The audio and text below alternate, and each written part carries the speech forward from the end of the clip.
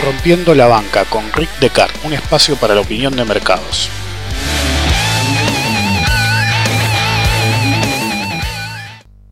Bienvenidos a una nueva edición de Rompiendo la Banca.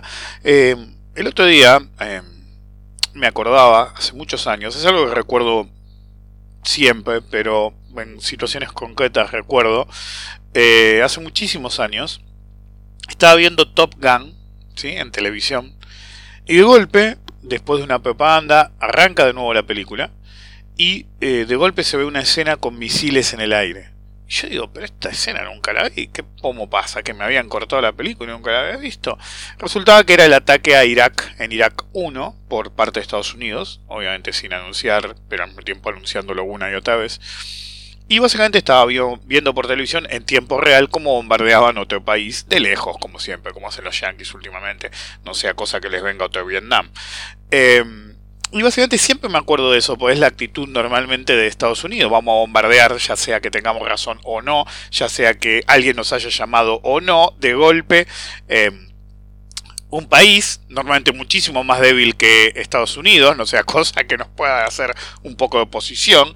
Lamentablemente Estados Unidos tiene un historial pésimo contra oponentes mucho más chicos, siempre termina complicado o perdiendo.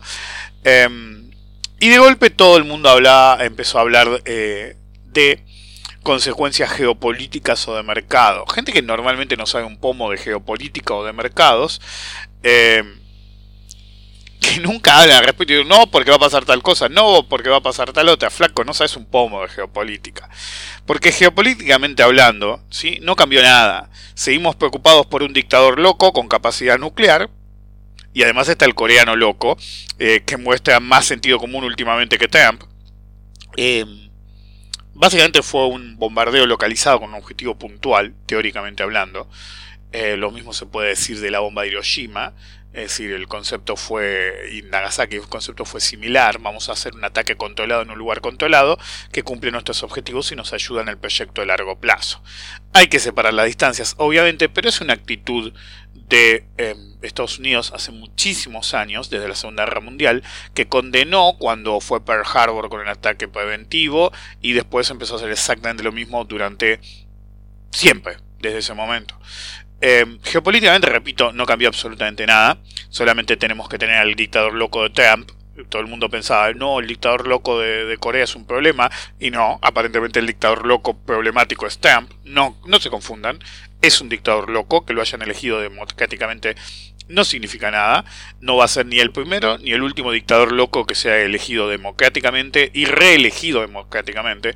Alguien me preguntó en Twitter y me dijo, ¿pero todos los presidentes norteamericanos necesitan una guerra? Sí, correcto. Llega un momento de la presidencia norteamericana que crónicamente, sin importar si son republicanos o demócratas, inician algún tipo de conflicto, ya sea bélico o de cualquier tipo. Fíjense que el nivel de conflictividad de Trump, al ser un dictador loco, es extremo desde el principio, pero se va manifestando cada vez en forma más fuerte.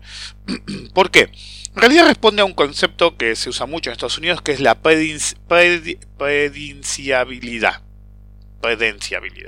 ¿Okay? Un presidente se tiene que ver presidenciable, básicamente.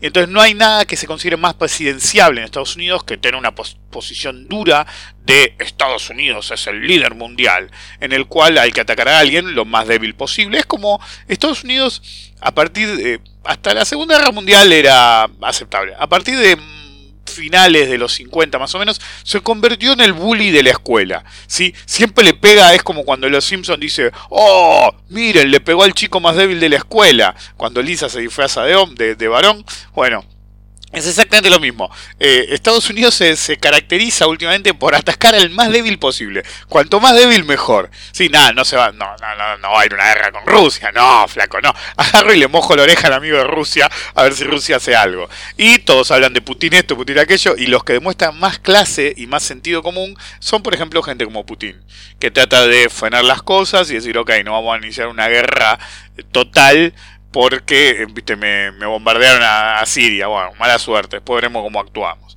Entonces, geopolíticamente, repito, no cambió absolutamente nada. Hay un montón de analistas dando vuelta en internet que saben de Estados Unidos, de Siria no saben un carajo, eso olvídense, de Rusia tampoco, es decir, pero hablan de la geopolítica de Estados Unidos imperio como si fueran unos expertos que vivieron durante décadas ahí. Yo viví un montón de tiempo ahí, no me considero experto en geopolítica norteamericana, pero aunque sea viví como 10 años ahí, y los expertos geopolíticos que pululan por internet o por la televisión, lo máximo que llegaron a hacer, lo dije una vez, es irse de shopping a Miami, ¿viste? Eso no te hace un experto en la cultura norteamericana bajo ningún concepto.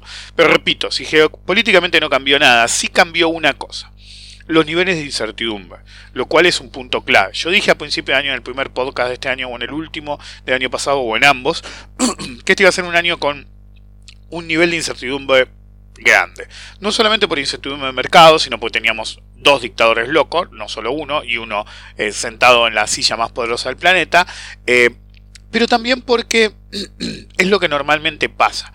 A medida que el mercado se cansa, llega a un nivel de agotamiento, etc., normalmente desde los países centrales empiezan a elevar el nivel de conflictividad tratando de mantener el status quo como a ellos les conviene. Entonces, si no lo podemos hacer económicamente, lo hacemos inflando la economía con gasto público, con una situación de conflicto, algo que permita que se mantenga el sendero de crecimiento en forma artificial. En un contexto de mercado caro y una zona indecisa para el mercado, fíjense que se dio el rebote en lo que yo consideraba el objetivo primario para el SPX, pero rebotó y alcanzó el objetivo de rebote de la elipse, ¿sí? Algunos andan diciendo ahí se van a gloria de la elipse, pero es automática. Es una herramienta semiautomática, uno tiene que definir cuándo la usa y cuándo no, pero sí el ajuste es automático, pero muchos no tienen los resultados que tengo yo porque no es tan fácil como, no, lo pongo ahí y se da. No.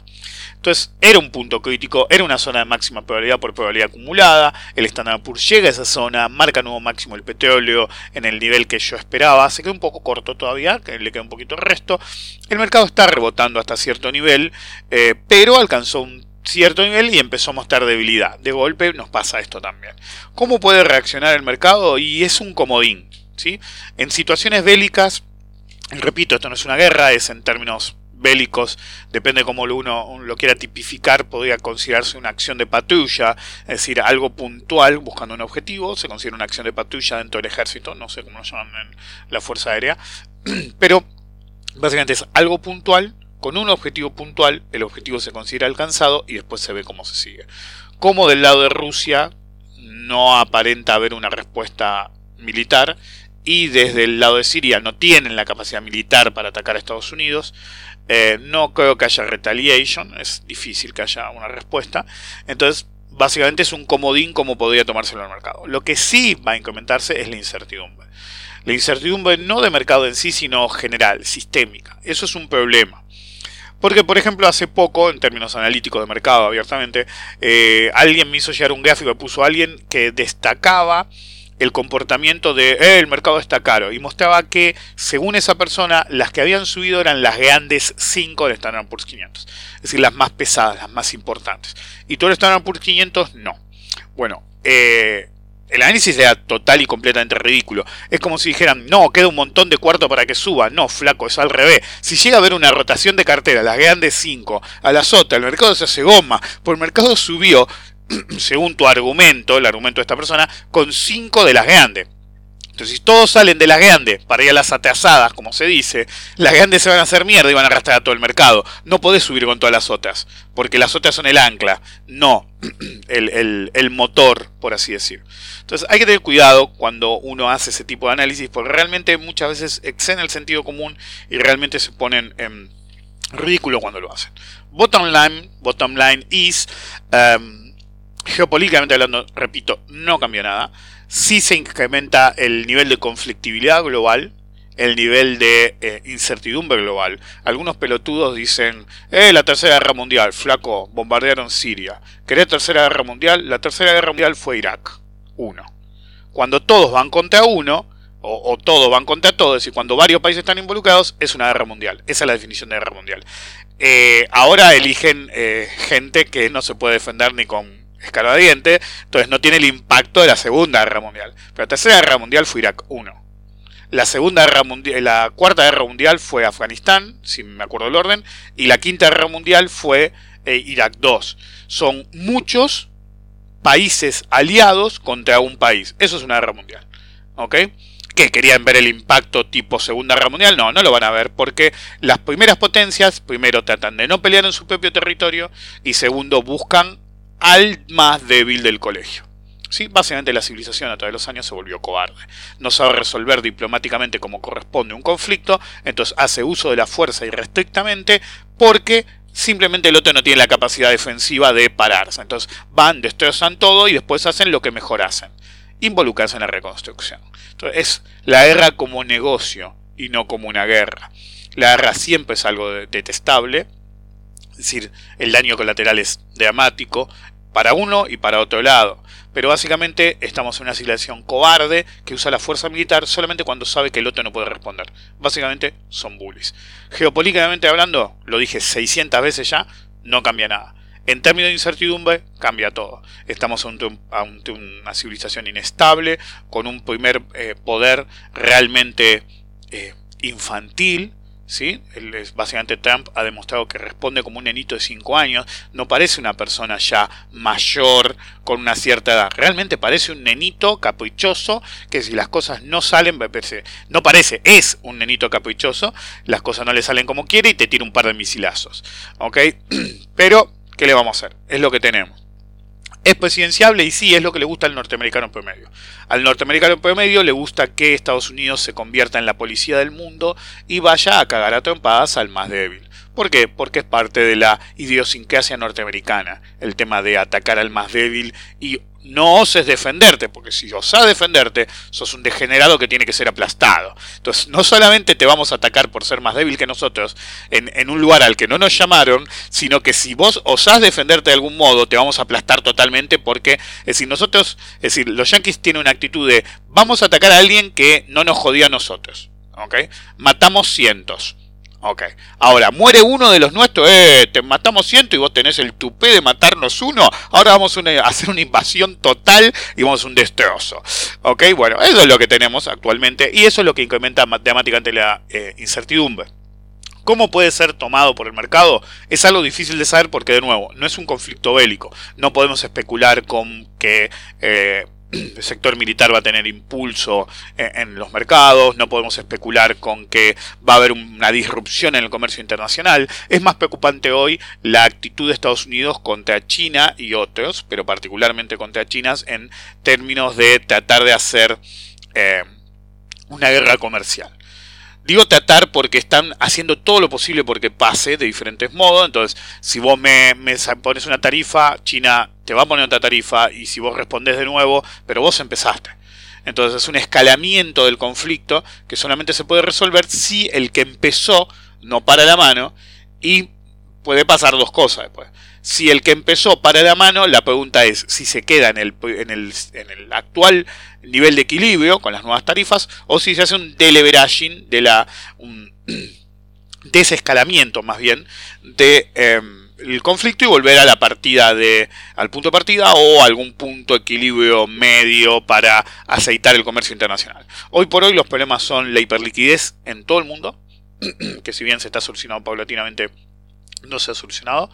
El tema del trade war con China, ¿sí? Siria es una aguja en un pajar, realmente no importa. Rusia le chupa un huevo, ¿sí? Sos un aliado, pero no va a ir a la guerra total por un paisucho. Esa es la realidad. Lamento si me escucha alguien descendiente de sirios o que está muy identificado con Siria. Realmente no es un país geopolíticamente hablando importante. Hay países chicos que son geopolíticamente importantes. Siria no es uno de ellos. Siria es una excusa, como fue Afganistán en la década del 80, de mojarse la oreja, o del 70, mojarse la oreja a las superpotencias. Recuerden que el siglo XX fue caracterizado por esos conflictos mezquinos porque no se bancaban ninguno de los dos países ir de frente, ni Rusia ni Estados Unidos ir de frente contra el verdadero enemigo. Entonces, ¿qué usaban? Usaban otros terrenos para jugar a que son malos. Agárrame que lo mato, decimos en Argentina. No sé si se usa en otros lados. En Estados Unidos lo he escuchado, pero no me acuerdo cómo se decía. Agárrame que lo mato, agárrame que lo mato, y en realidad no querés pelear porque te van a cagar a trompada. Eso es Estados Unidos, eso es Rusia. Es decir, estamos en una civilización, repito, que los grandes se han vuelto cobardes. ¿Sí? Esa es la realidad. Entonces, en ese marco, los mercados tienen más preocupación del lado de la hiperliquidez persistente, de un mercado caro, de un ciclo que se está agotando y de una guerra comercial que puede tener consecuencias dramáticas.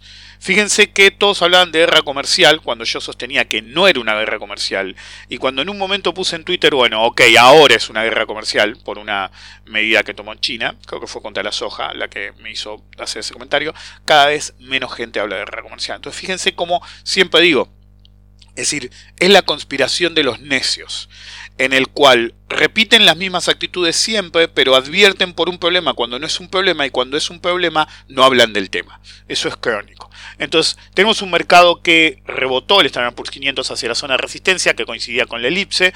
El objetivo de máxima probabilidad en realidad está un poco más alto, en la resistencia de 2700, pero tenemos que esperar que resuelva esta zona. Tenemos tres problemas críticos. Uno es la hiperliquidez continua, más el trade war, que ahora sí existe, por más que no hablan de él. El segundo punto es que el mercado está en caro, bajó, rebotó hacia una resistencia, se quedó corto del verdadero objetivo.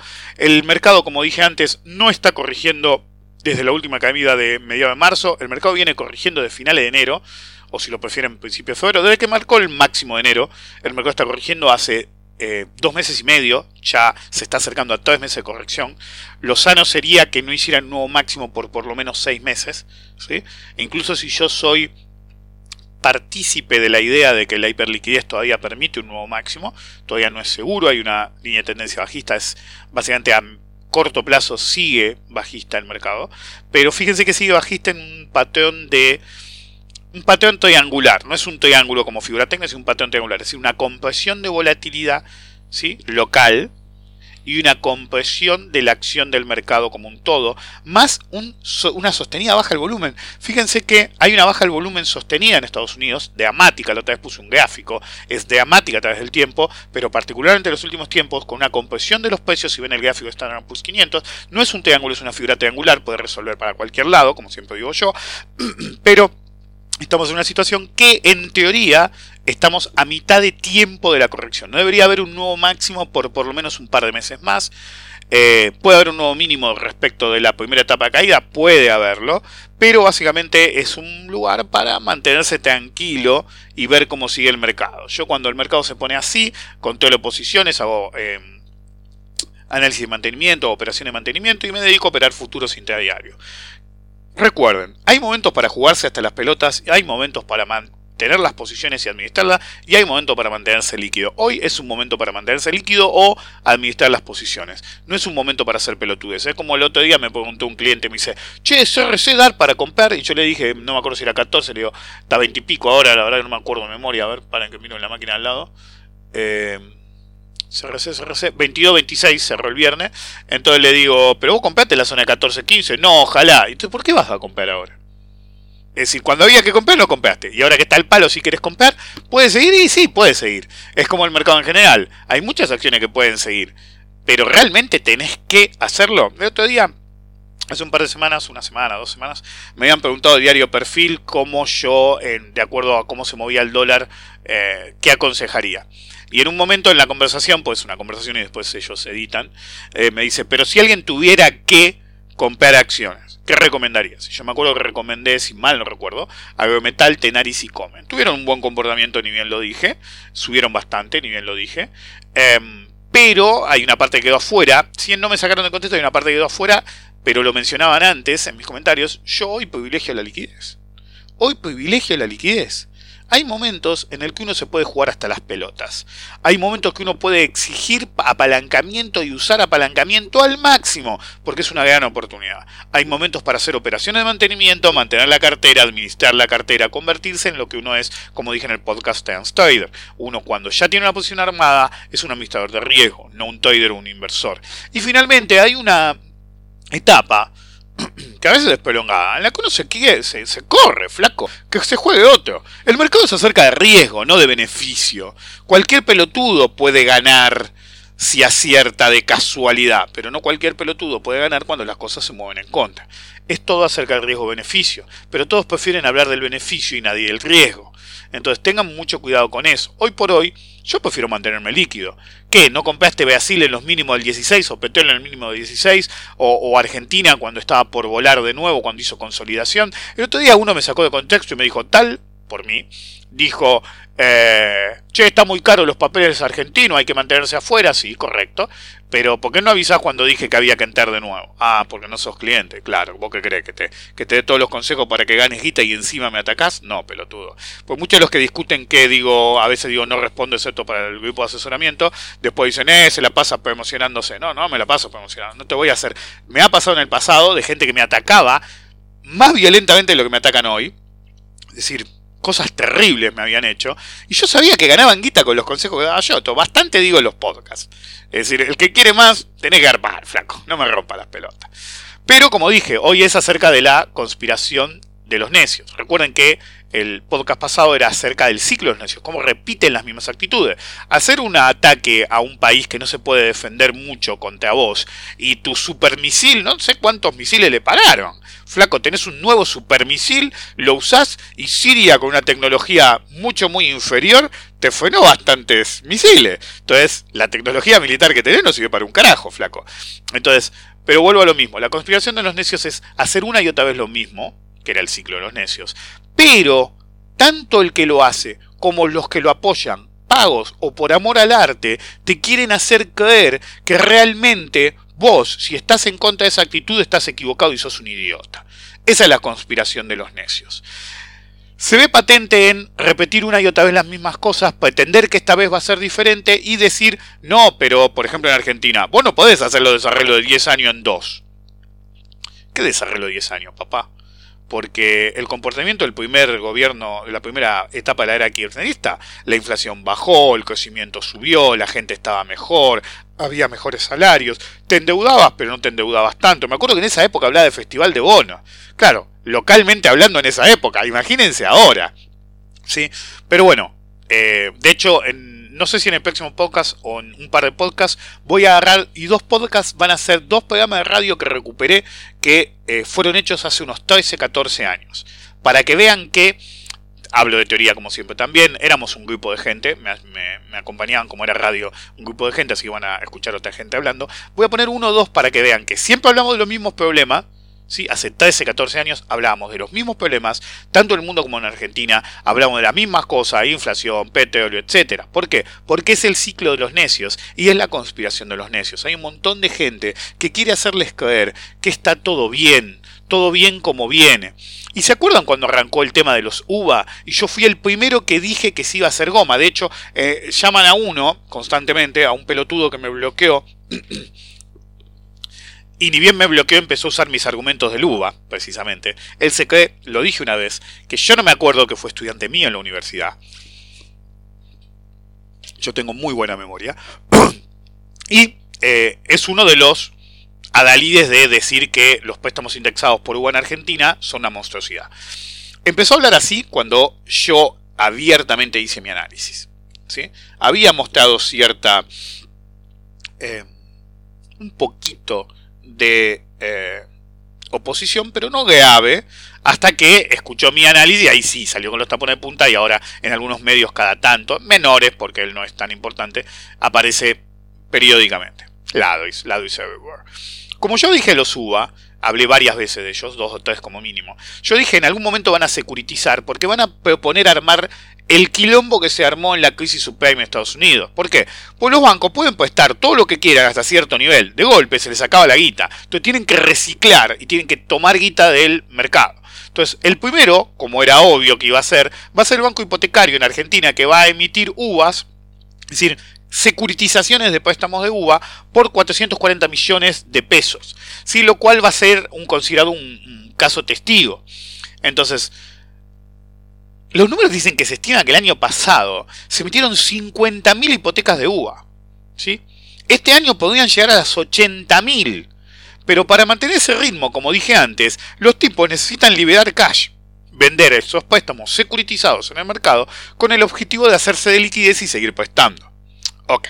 Ahora, ¿quiénes van a comprar eso? ¿Un tipo común? No. La demanda es de inversores institucionales. Por ejemplo, los va a comprar el ANSES, los va a comprar fondos de inversión. Entonces te cogen de dos formas diferentes, papá. Porque primero te embocaron un préstamo UVA diciéndote que era la panacea, la conspiración de los necios, diciéndote que era lo más, que vos no podías ir alquilando, tomar un préstamo tradicional como un pelotudo. No, cualquiera que lo critique es un idiota. ¿Qué querés, alquilar para siempre? No, vos tenés que ser dueño de tu casa, o de tu segunda casa, o de tu auto, indexado. Si la inflación va a bajar, papá, ¿a dónde, vieja? Porque cuando yo dije, ni bien pusieron los targets, que ni en pedo llegaban al 2019 con 5%, me atacaron a morir, lo he dicho en varias ocasiones, me atacaron a morir. Ahora, 2 años después, salta que estaban totalmente equivocados y como siempre, y tómenlo pedante, tómenlo como que carajo quieran, cada vez que hay un montón de pelotudos diciendo que yo estoy equivocado, el tiempo me da la razón y no veo la cola de pelotudos diciendo que yo tenía la razón, ¿ok? Y la próxima vez que diga algo como esto, el mismo pelotón de pelotudos o un pelotón de pelotudos nuevo va a agarrar y va a decir, no, sos un pelotudo, no sabes nada. ¿No se cansan de llevarme la contra de los últimos 20, 25 años y que yo siempre tenga la razón? ¿No se cansan?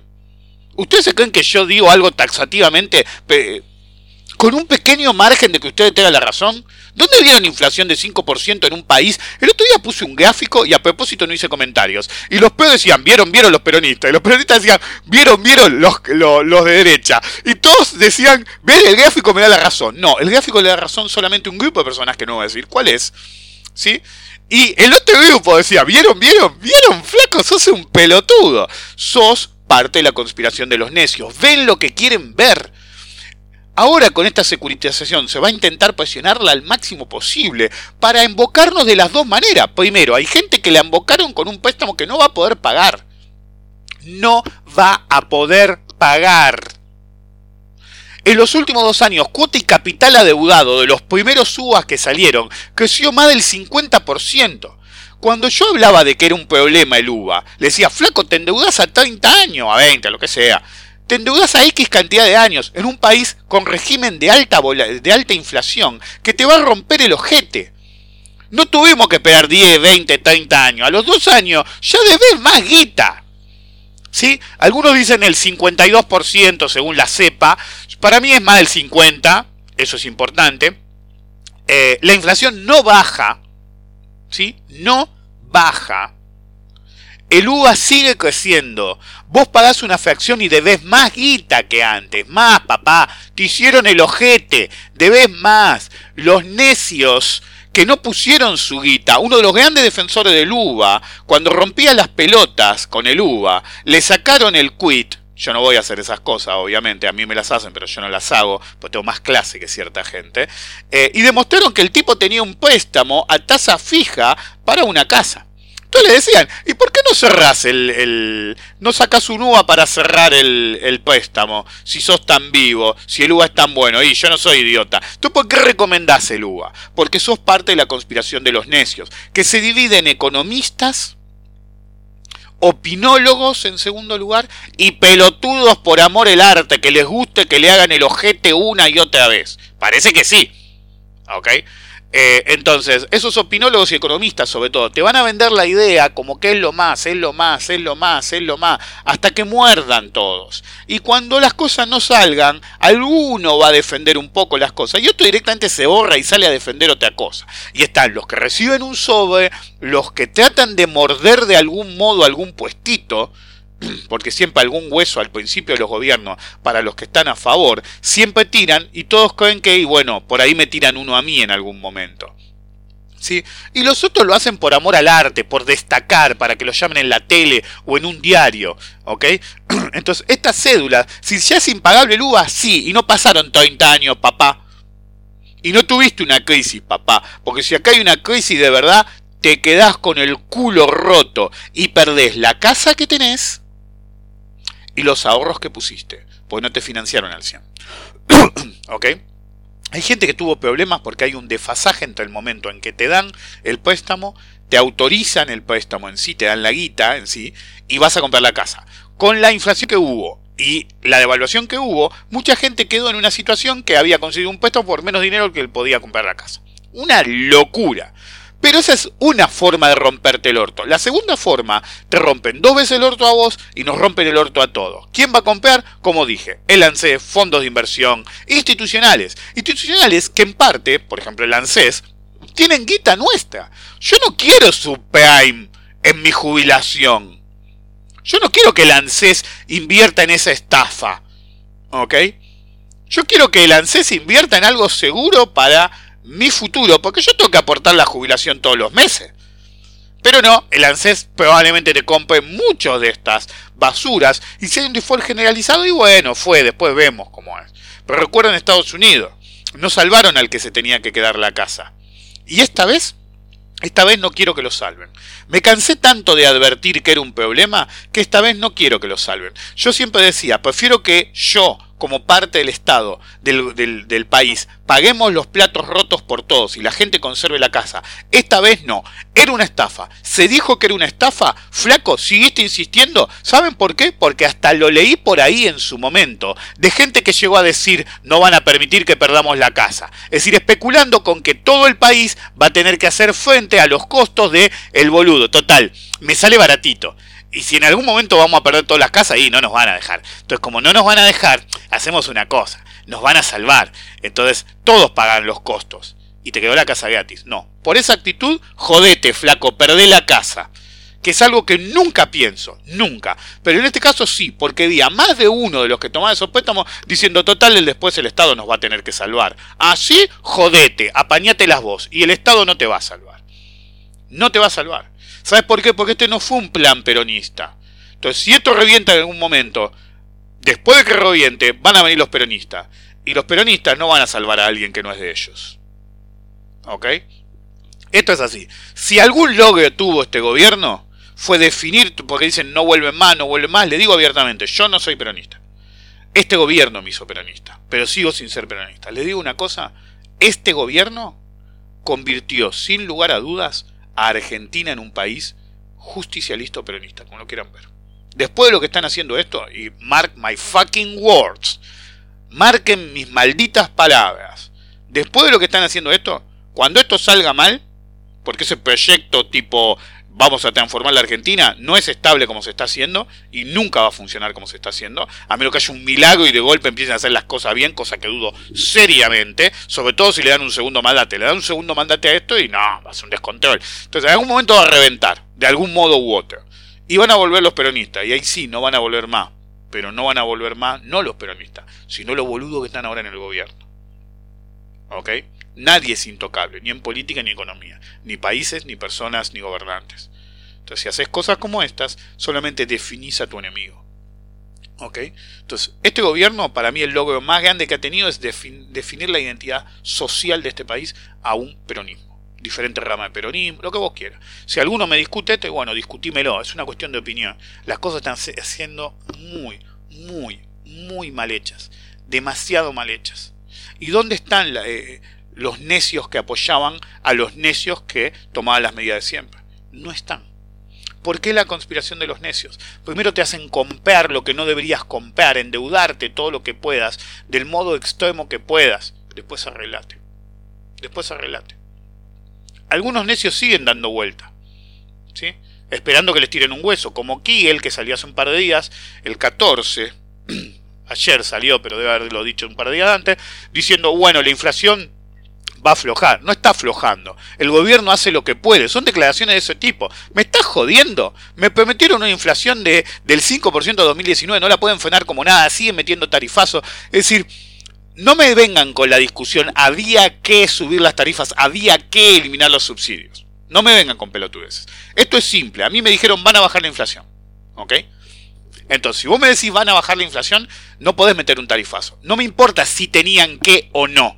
No me podés insistir que vas a bajar la inflación si metés un tarifazo. Es cuestión de sentido común. Si permitís, les recuerdo 2 factores. Este tipo dijo no vamos a devaluar. ¿Sí? Estamos a 2 años. El tipo de cambio blue al final del gobierno anterior era 15. El oficial era 10. Ahora está 20. Devaluaste. Tuviste una mega devaluación. Después de que colocaste los UVA sobre todo. Les hiciste el culo a la gente. Estamos ante un gobierno que su líder, el señor Macri, insistió una y otra vez que tener inflación era una muestra de incapacidad, que no era ningún problema, que con su gobierno no iba a ser ningún problema y que era fácil, es una pelotudez. La inflación, ¿qué es eso? Pelotudo, la inflación es una boludez. Así, ahora están con el culo en dos manos. ¿Por qué? Porque no están siguiendo una política antiinflacionaria.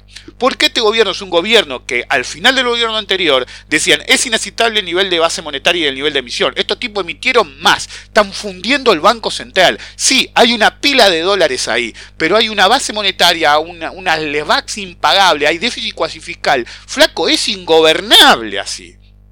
Y lo hiciste en 2 años, endeudaste el país hasta las pelotas. Mi objetivo, aconsejado a este gobierno, de hecho era endeudarse hasta cierto nivel importante, aprovechando las tasas extremadamente bajas y sabiendo que eso no iba a durar para siempre. Después, básicamente con este nivel de endeudamiento acelerado, después no te endeudabas por un tiempo cuando subían las tasas. Pero la idea era aplicar esto a infraestructura, a ese tipo de cosas, flaco, a que la gente esté un poco mejor, no a financiar los ñoquis. El Estado no bajó, el Estado creció, metieron ministerios a troche y moche, gente que no sabe un carajo metida en un lugar donde no sabe un carajo a rellenar espacio. ¿Por qué? Porque me apoyaste durante las elecciones. Eso es el gobernante que tenemos. Eso es Argentina inviable. Inviable. El objetivo de los políticos es llegar al poder, mantenerse el poder y hacer felices amigos y vecinos para mantenerse en el poder lo más posible. Entonces, ¿quién es peor? ¿Por qué la conspiración de los necios? Yo entiendo al tipo que recibe un puesto, un hueso, le dan un sobre, sea ético o no, al tipo le están pagando por decir pelotudeces y convencer a la gente que pierda sus cosas, que pierda sus ahorros a largo plazo. Lo entiendo, porque está mal, pero aunque sea recibe un beneficio, ya sea porque recibe dinero o porque tiene la esperanza de morder algo, que eso ya es más idiota, pues no necesariamente vas a morder un puesto, guita o lo que sea.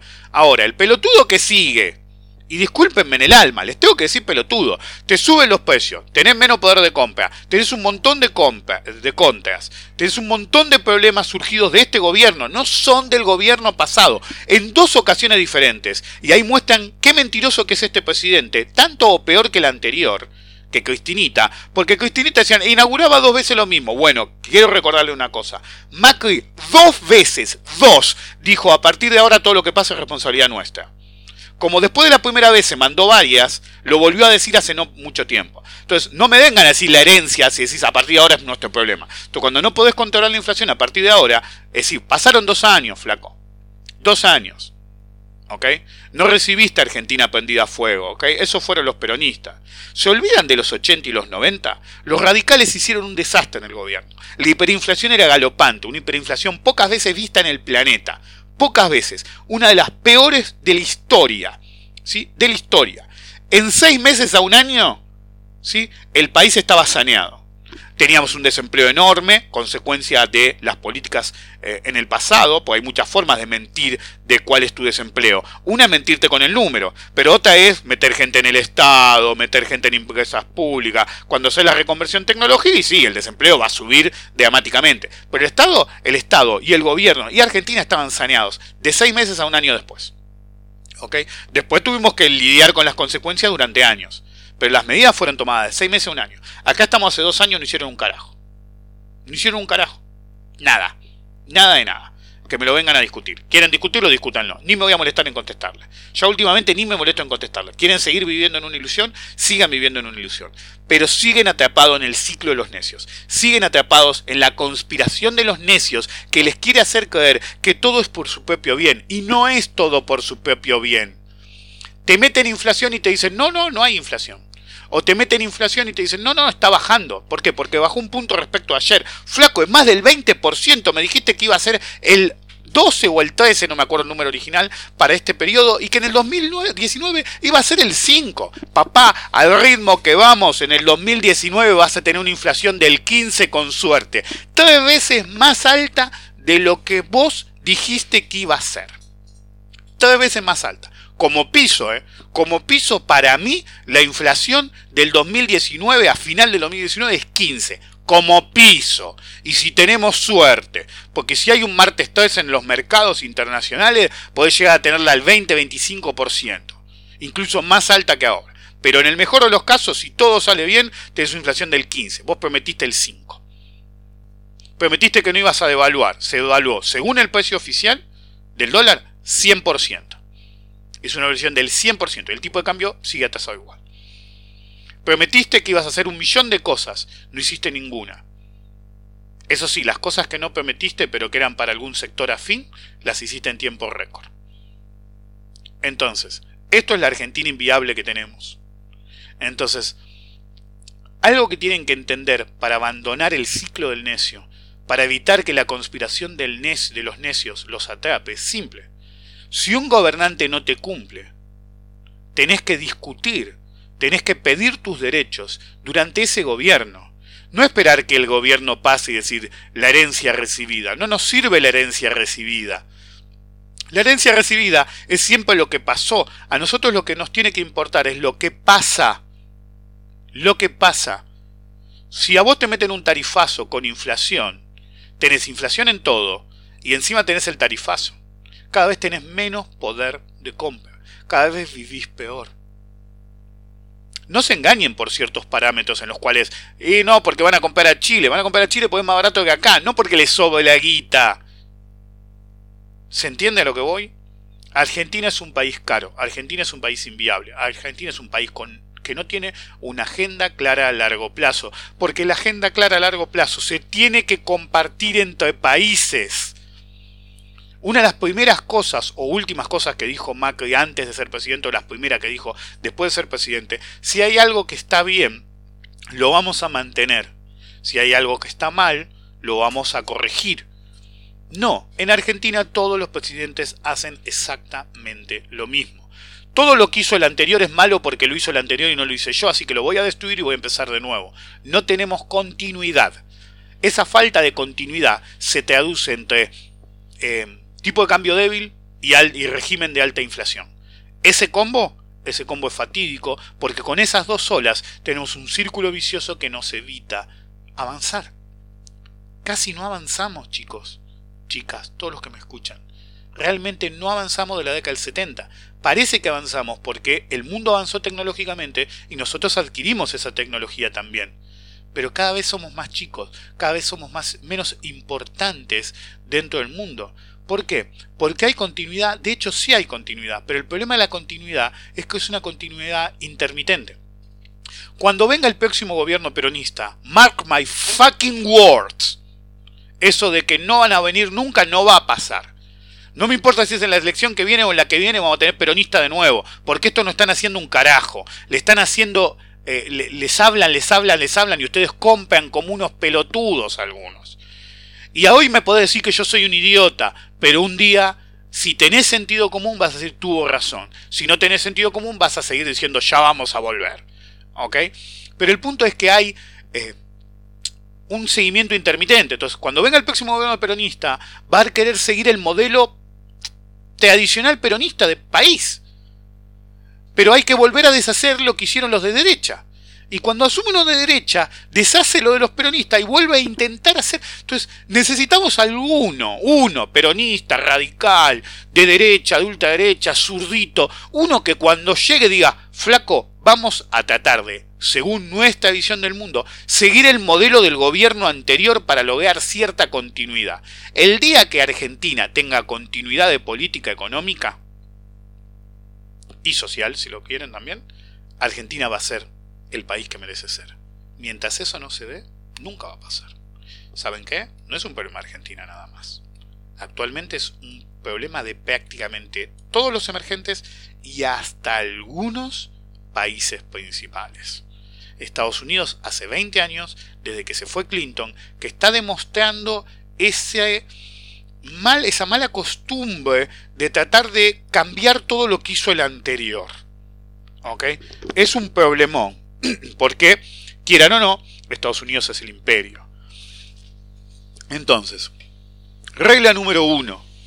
Si ustedes algo está mal, es decir, algo les va mal con un gobierno, no digan fue el anterior. No, esto es como el capitán de un barco. El responsable es el que está ahora. Exijan solución del que está, no del que se fue. El que se fue ya no puede hacer nada, haya hecho mal o bien, no va a arreglar la situación, porque está afuera. Ustedes se tienen que quejar con el que está adentro. La conspiración de los necios le hace el caldo gordo al gobernante de turno para que toda la culpa sea del otro y todo lo bueno sea mío, en un ciclo sin fin en el que tarde o temprano, revienta. Y casi siempre revienta el mismo. Pues la conflictividad social se incrementa en los gobiernos de derecha, porque son los que siempre van en contra de los sectores que son más conflictivos socialmente. No es una cuestión pobreza o no pobreza. Siempre los de derecha actúan favoreciendo a la gente que menos participación tiene en conflictividad social, y en detrimento de la gente que sí sale a la calle permanentemente. Hace un tiempo leí algo, lo escribí, pero lo escribí de memoria, no me acuerdo quién lo escribió, que se aplica a muchas cosas. El silencio tiene un grado de complicidad que siempre acaba con la conclusión de los necios, decía el tipo que fuera. Yo pensaba que, o la inocencia, nunca imaginé que algo así podía llegar a ocurrir, podía pasar. Es la definición de esto. Yo recomiendo hoy, Descartes recomienda, vayan y vean la película El Gran Dictador de Chaplin. Se aplica a Trump, se aplica a Macri, se aplica a Lula, se aplica al presidente de turno y al presidente que se fue. Porque no era acerca de Hitler la película, era acerca de los gobernantes todopoderosos que creen que son nuestros padres. No, son nuestros empleados.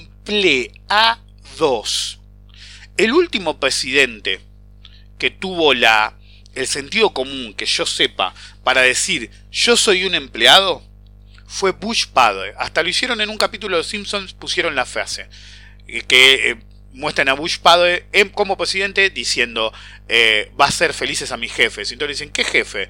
Y tengo X cantidad, X millones de jefes, todos mis ciudadanos. Es decir, Bush tenía esa actitud, por eso no fue reelegido. Bush padre, dentro de su sesgo político, fue un buen presidente para Estados Unidos. ¿Ok? Porque él era un presidente de los norteamericanos. No era el presidente.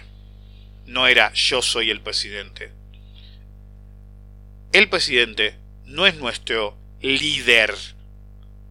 No es nuestro padre. El presidente es nuestro empleado. Lo elegimos para que gobierne bien nuestro país. Por eso recomiendo ver El Gran Dictador, porque actualmente no lo hace nadie. ¿Y saben qué?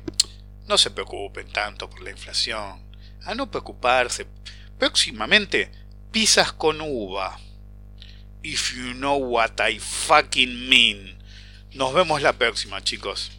Acuérdense de dejar un buen comentario, de lo posible, en iTunes. Y nos vemos en los próximos podcasts o webinars. Chao.